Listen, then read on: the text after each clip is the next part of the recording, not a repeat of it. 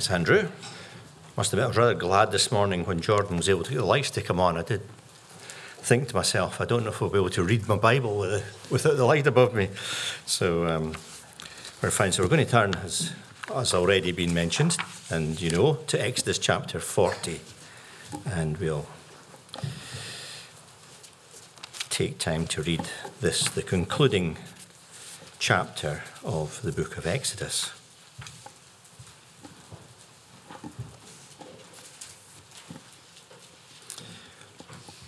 Exodus 40 at the first verse. The Lord spoke to Moses, saying, On the first day of the first month you shall erect the tabernacle of the tent of meeting, and you shall put in it the ark of the testimony, and you shall screen the ark with the veil, and you shall bring in the table and arrange it, and you shall bring in the lampstand and set up its lamps, and you shall put the golden altar for incense before the ark of the testimony, and set up the screen for the door of the tabernacle. You shall set the altar of burnt offering before the door of the tabernacle of the tent of meeting, and place the basin between the tent of meeting and the altar, and put water in it. And you shall set up the court all round, and hang up the screen for the gate of the court. Then you shall take the anointing oil and anoint the tabernacle and all that's in it, and consecrate it and all its furniture, so that it may become holy.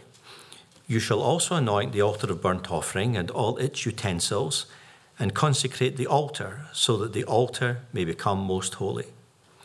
You shall also anoint the basin and its stand, and consecrate it.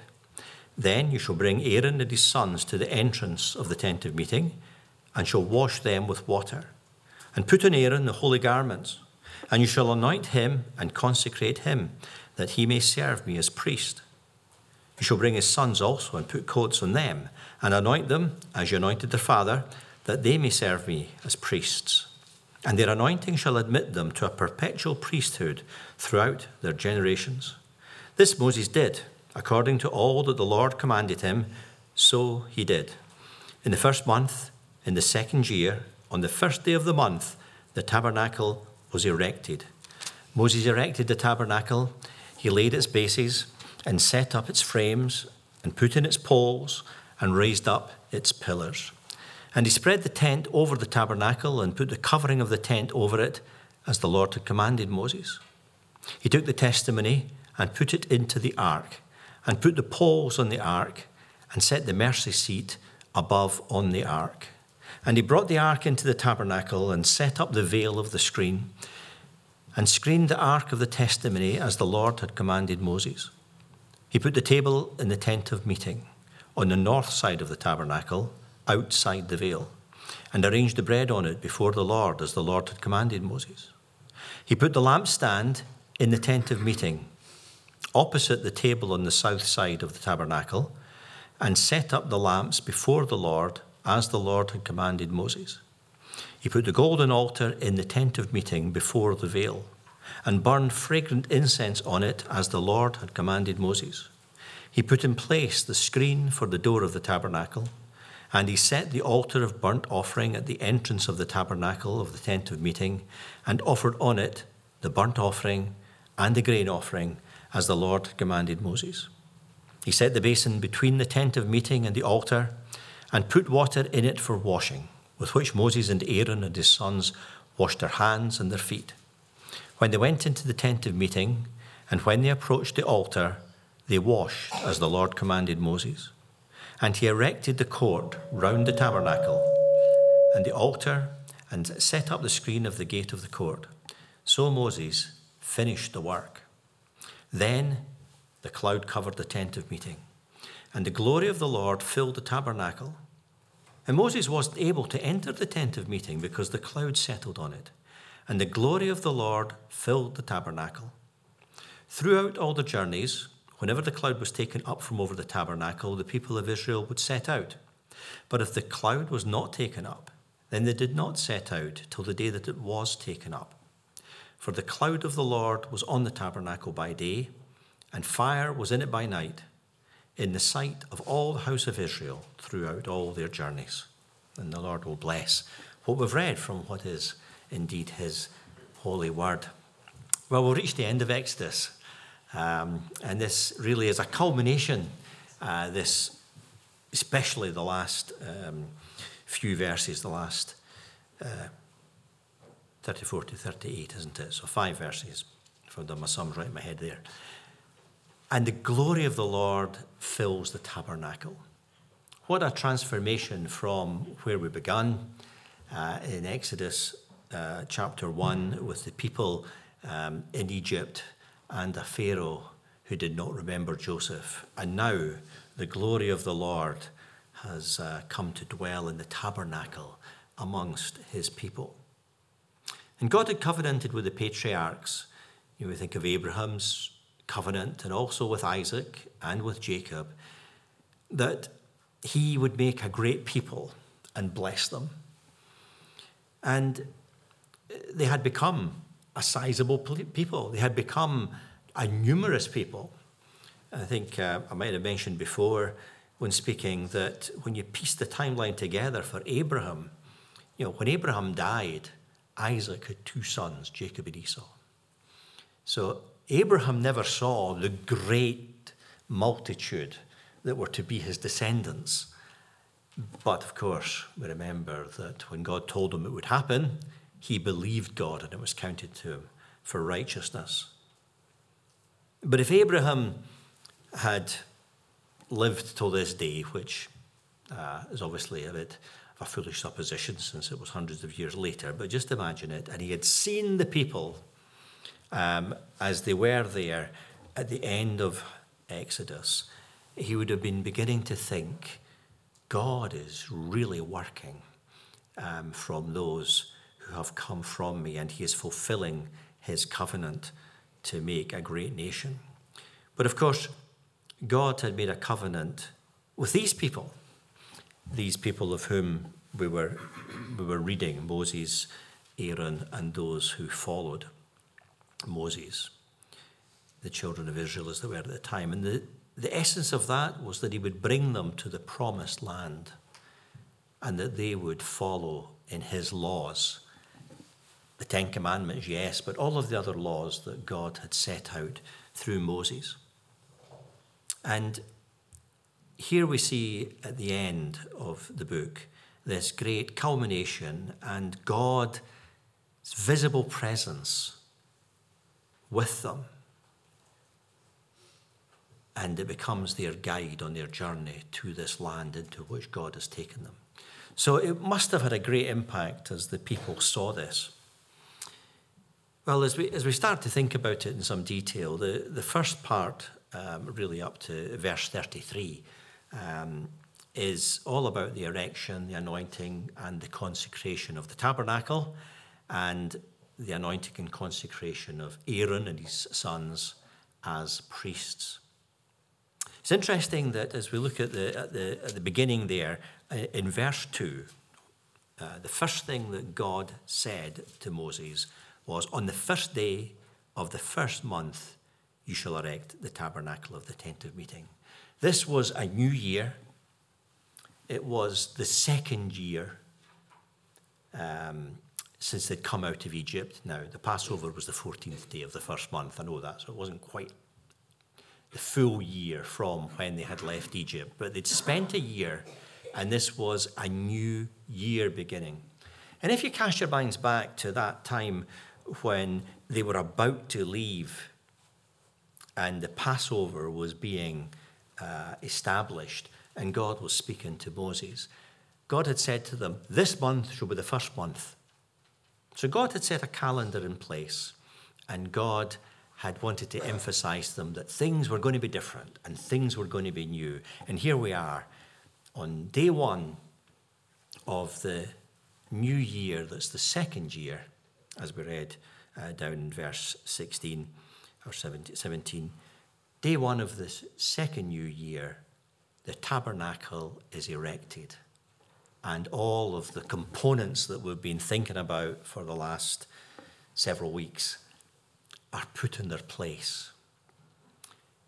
And I don't know if you noticed as we were reading it, that consistently the words, as the Lord had commanded Moses, appear. So Moses was doing what God had commanded him. great lesson in that. We'll maybe come back to that later on. But the Lord had commanded Moses. I'm not going to go back over all the details of all the things we've been learning in the first tranche, and then reminded again by Kevin 2 weeks ago as we've come into the second tranche of going through Exodus in detail. But we will look at some of the things in particular in the course of looking at it. So these components had been made, and as Andrew said, the craftsmen who had made them had done a fantastic job. This lampstand, for example, that Andrew mentioned, as you read about this being crafted from a single piece of gold, then great skill was involved. God, of course, had given these craftsmen the skill. That's recorded for us. But nonetheless, there was great skill. These things were not just, put together on the cheap. They weren't just haphazardly put together. Great attention was put into them. There was expense in all of the materials, but not just that. The people who made them put huge effort into them, and it was all there. Don't know where it would have been before it was put together. We've seen slides at various times. Kevin had some slides the other week of the assembled tabernacle. But just before this, these components would have been in various parts, sitting about somewhere. But what we're having here is that God is instructing Moses of how to put them together for the pattern that God wanted. And of course, that pattern, as we've thought about in the past, very much had a message to be conveyed to the people of Israel.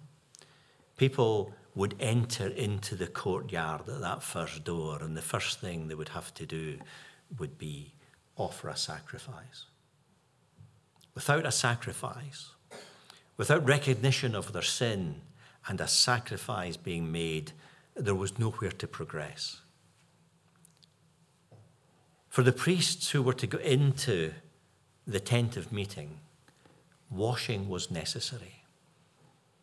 The sacrifice might have been made, but the continual washing of the dirt of the day-to-day from their hands and their feet that we read about, Aaron being washed and his sons, that had to be washed off. And then, of course, once they got inside, there was the lampstand on the left and the table of showbread on the right.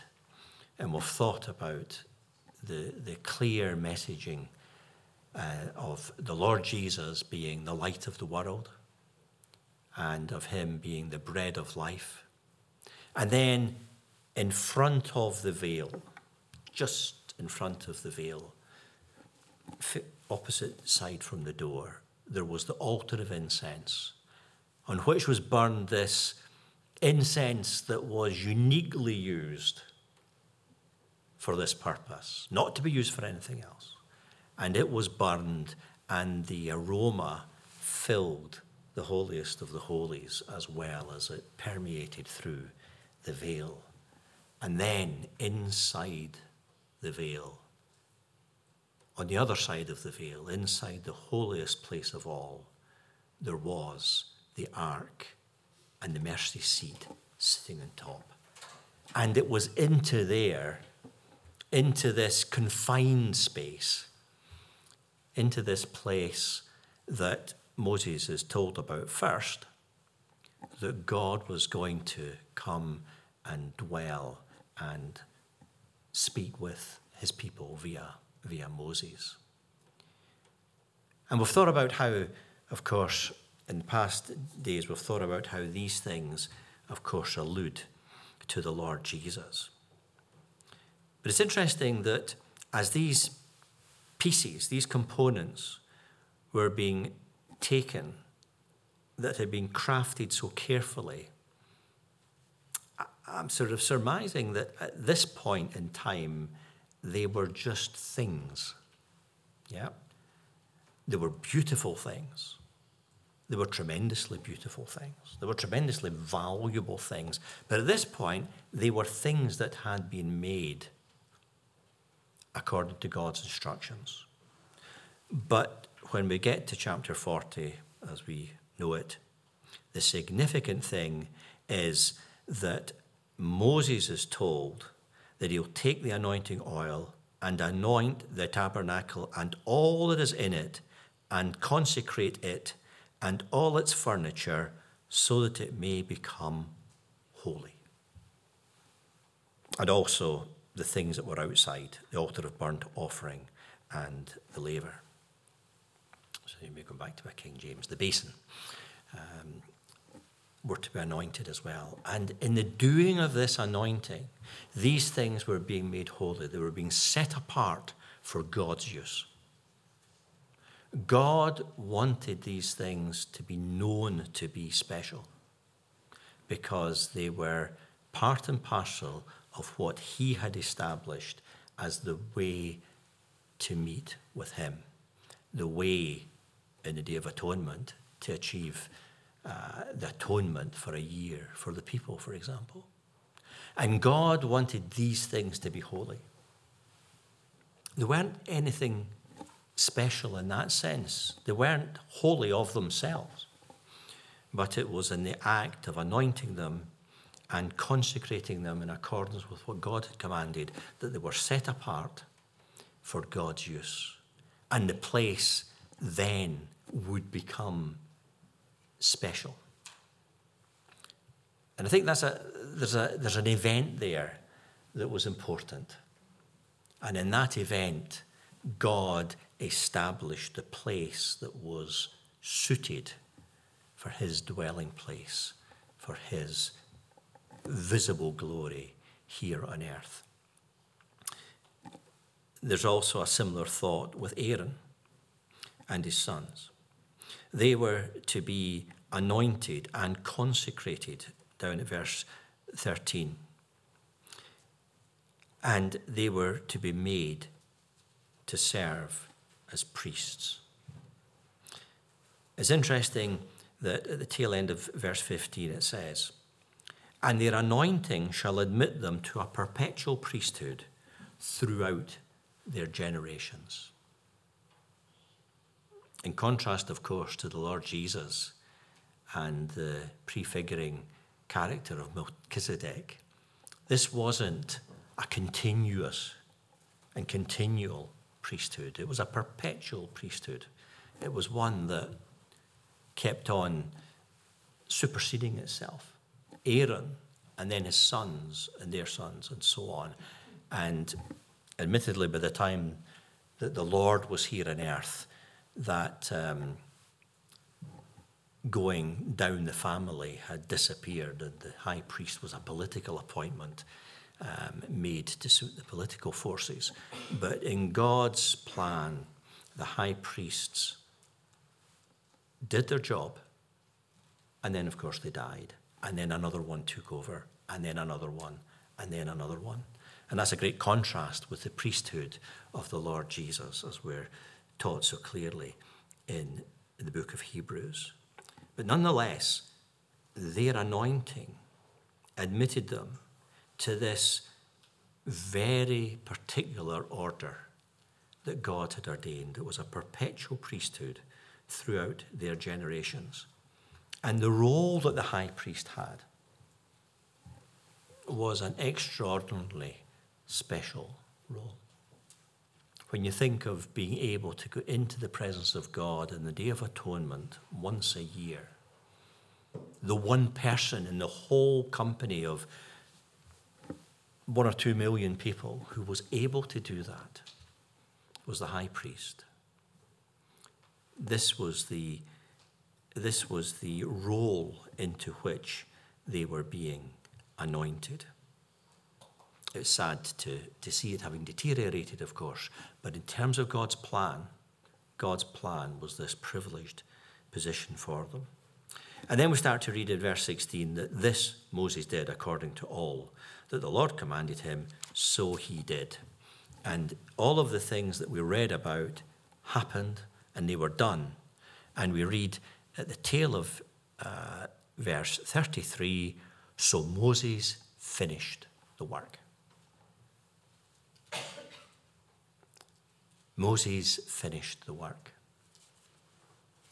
You know, he'd been at it for a while to get to this point. His calling had begun at the bush. He had seen the people, God's desire for the people to be brought out of Egypt being obstructed in God's plan, but being obstructed so many times by Pharaoh. And Moses was frustrated. They'd eventually made it out and they'd crossed the Red Sea, and in no time at all, the people were grumbling and the people were complaining to Moses. But he'd persevered.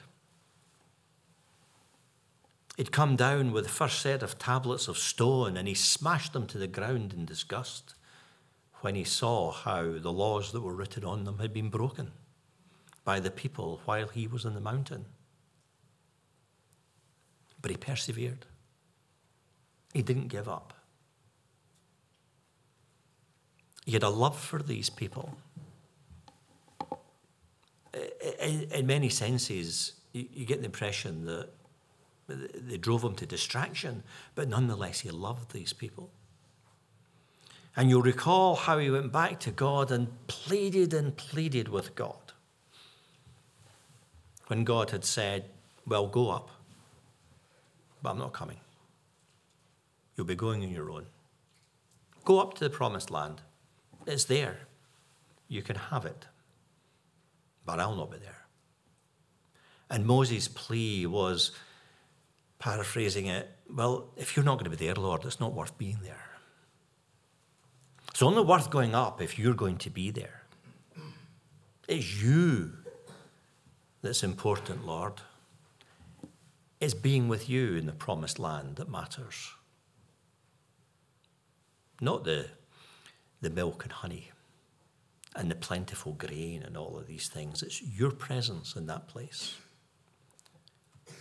And it's your leading to get there that I value. These were the expressions that Moses had been putting before God as he fasted all these nights in the mountain and laid his heart bare before God and pleaded in prayer before God. Till God turned and said, I'll go with you. And they then had all of the instructions that we've been thinking about in previous weeks. And they made this equipment for this place in which God would dwell. And Moses built it. And he finished the work. Now, he didn't finish the journey of taking them. They weren't in the promised land yet. But this work that had been described in so much detail by God, which was a massive undertaking. We read these tremendous words. Moses finished the work. And the lesson, as I say, is that he did it despite there having been so many reasons to give up. There were plenty of the people who were giving up in their minds at various stages. At this point, they were mainly all on side. But Moses could easily have thrown in the towel. It required great strength of character from Moses to persevere, but he trusted God and was obedient to God, and he finished the work. So the tabernacle and all of the components associated with it became a whole, became an entity. They were all erected, positioned in one place for the first time on this first day of the new year, the first new year in their exodus. And these pictures that we've been seeing in the slides became a reality of the whole assembly, not assembly of people, but the whole assembly of components being visible together. Then, says verse 34, then, when all of that had happened, the cloud covered the tent of meeting. And in these last few verses, a tremendous thing happens. It's the climax of the book of Exodus, really. It's a great point in the people's experience. And it must have been a tremendous thing for Moses. The cloud covered the tent of meeting, the place that was the tent for meeting God. And the glory of the Lord filled the tabernacle. Now, the tabernacle was that particular inner tent that was covered by, our inner curtains really, that were spread over the sort of frame, and then they were covered in turn by a tent to give them protection from the weather, I guess, and also to hide them to a certain extent. But the glory of the Lord filled the tabernacle. Sometimes the term gets used, the Shekinah glory. I remember when I was a youngster, that was a term that a lot of people used to talk about. I don't know when I last heard the term. It's not a word that's used in the Bible, but it's a name that people have given to the visible manifestation of the glory of God on earth. So if you come across the term, that's what the word conveys. Although the word's not in the Bible, the concept is absolutely in Scripture. And we see it here. The glory of the Lord filled the tabernacle. And the immediate consequence of that was Moses was not able to enter the tent of meeting because the cloud settled on it and the glory of the Lord filled the tabernacle. Now, 5 minutes beforehand, so to speak, whether it had been 5 minutes or an hour beforehand, Moses had been in there, setting everything up. Moses had been inside the tabernacle, inside the tent of meeting. He'd been inside the Holy of Holies. He had placed the Ark of the Testimony in its position and sat the mercy seat on top of it. Now, whether he was doing that on his own, that would probably be quite a feat. I really believe he was doing it with others' help. But they were in there, they were doing the work. And they'd put all these things together, and then they'd been consecrated. But when the glory of the Lord filled the place, Moses couldn't go near it. Moses was unable to go into the tent because the glory of the Lord filled the tabernacle. The emphasis is in the filling because the word appears twice. The phrase, the glory of the Lord filled the tabernacle, appears in verse 34 and in verse 35. And the emphasis is not just in the glory of the Lord, but it's the fact that it filled the tabernacle. It doesn't say that God's glory entered into the tabernacle and made an impression on it. But there's this fullness. And as I read it, I was taken, of course, to Colossians 1:19. For in him, in Christ, all the fullness of God was pleased to dwell, and through him to reconcile to himself all things, whether on earth or in heaven, making peace by the blood of his cross. So again, there is this picturing, looking forward to, of Christ. But the glory of the Lord filled the tabernacle. And it was some time before Moses was able to actually enter in and go in. Now, these verses from 34 down to the 38, there's a lot more detail in Numbers about what happened around this time, and we can use what's there to expand on what went on, which we'll do. But before I think on what Numbers has to say, just remind ourselves of verse 36 onwards. Throughout all their journeys, this was as they went away from Sinai, whenever the cloud was taken up from over the tabernacle, the people of Israel would set out. But if the cloud wasn't taken up, then they didn't set out till the day that it was taken up. Right? So the cloud gave them direction, gave them instruction, and when it was the right time to go and when they had to stay put. And God's presence was not just some mysterious thing in the corner, but the presence of the glory of God used to lead them. And they were led by the glory of God, and whether it stayed or whether it moved.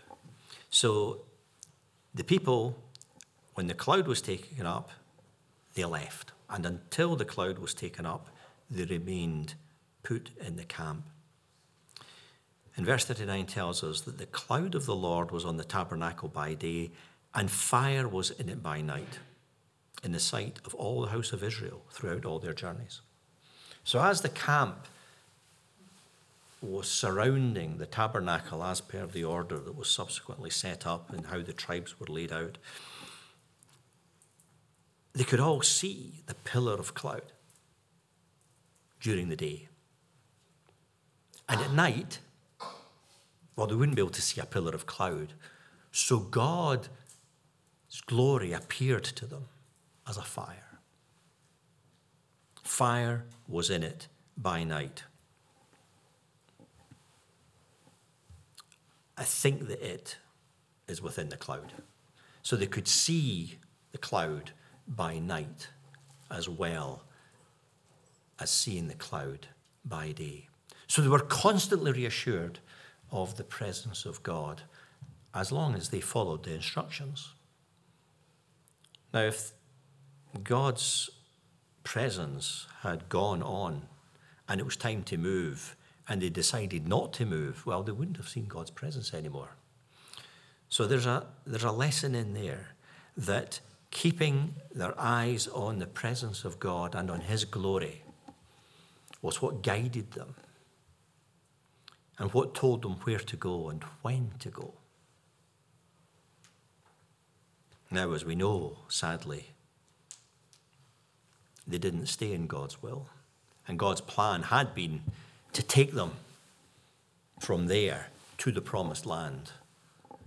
But because when they got to the edge of the promised land, they chose to rather believe the reports of the fearful spies than the truthful reports of Joshua and Caleb, God didn't let them enter into the land.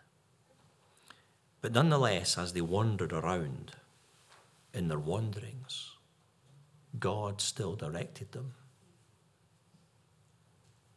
God didn't abandon them,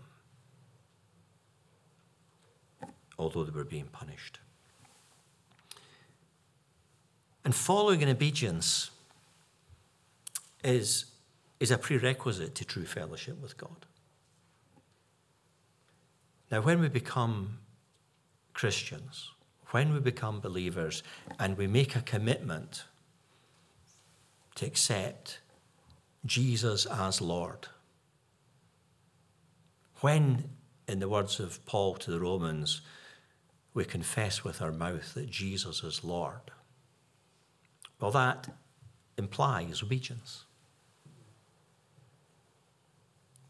Of course, as we thought this morning, the very first thing that obedience calls for is baptism. And I would just reiterate what was said by Tim this morning. Baptism is not something that you sort of wait until you've achieved some level of Christianity and understood all the books of the Bible backwards or anything else that you want to put in there. Baptism is what the Lord commands you should do when you become a believer.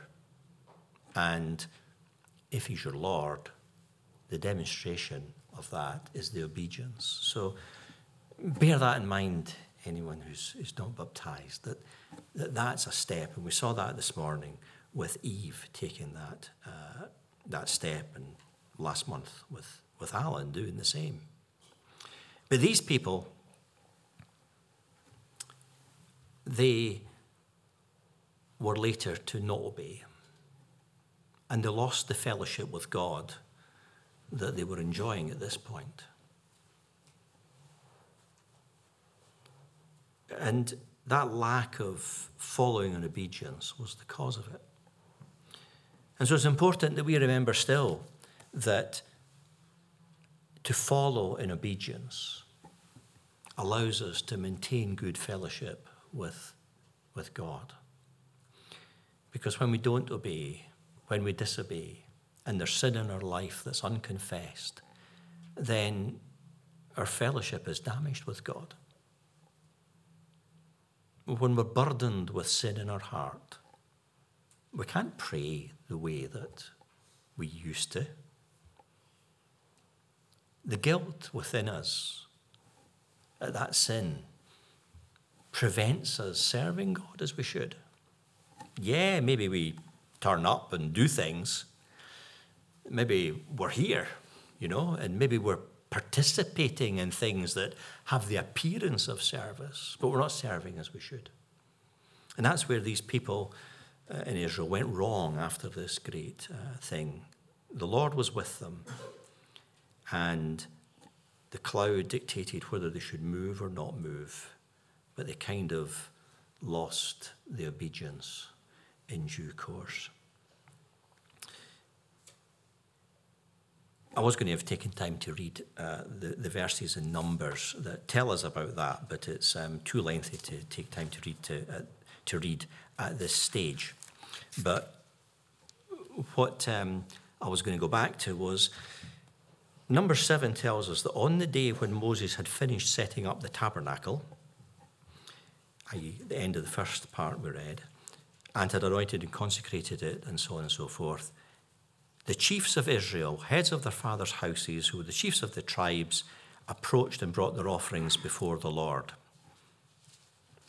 And verse 12 says, he who offered his offering on the first day was Nahshon, the son of Amminadab of the tribe of Judah. And his offering was 1 silver plate, whose weight was 130 shekels, 1 silver basin of 70 shekels, according to the shekel of the sanctuary, both of them full of fine flour mixed with oil for a grain offering, 1 golden dish of 10 shekels full of incense, 1 bull from the herd, 1 ram, 1 male lamb a year old for a burnt offering, 1 male goat for a sin offering, and for the sacrifice of peace offerings, 2 oxen, 5 rams, 5 male goats, and 5 male lambs a year old. This was the offering of Nahshon, the son of Amminadab. And so it goes on for the second day right through to the 12th day. And the chapter's quite lengthy. There are 89 verses in that chapter. And these 12 days, they bring the same thing. And the different people each bring the same thing as I read about. And they bring their offerings. And in these 12 days, these offerings were made.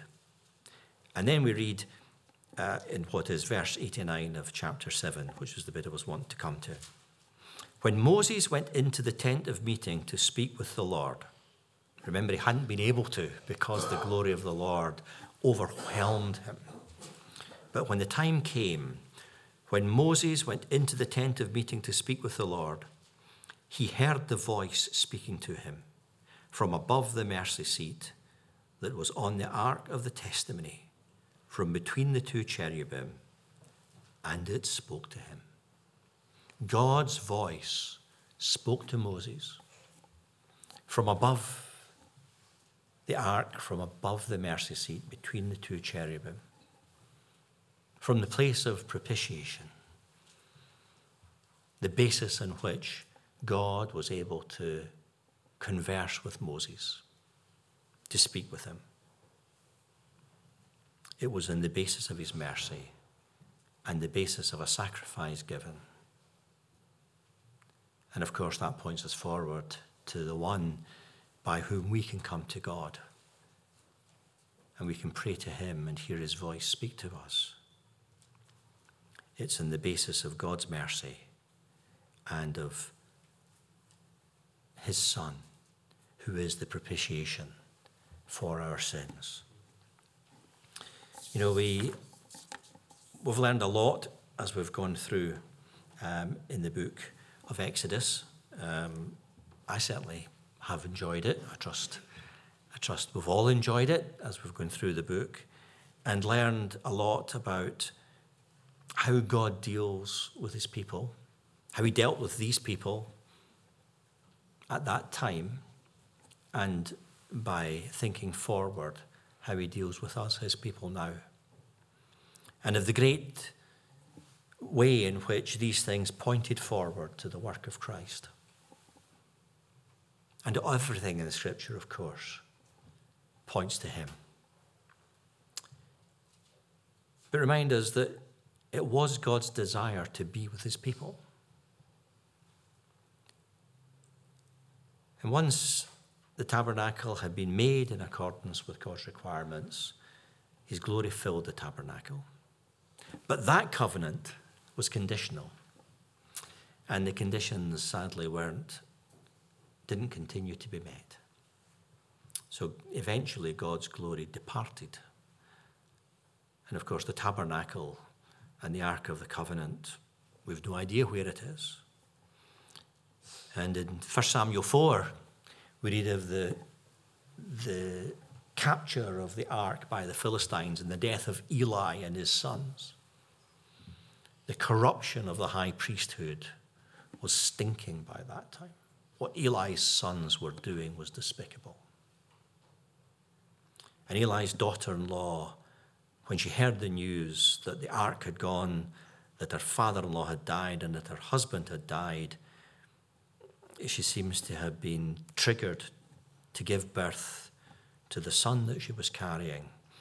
And as you probably know, she named him Ichabod, saying, "The glory has departed from Israel." Well, we live in the benefit of a new eternal covenant.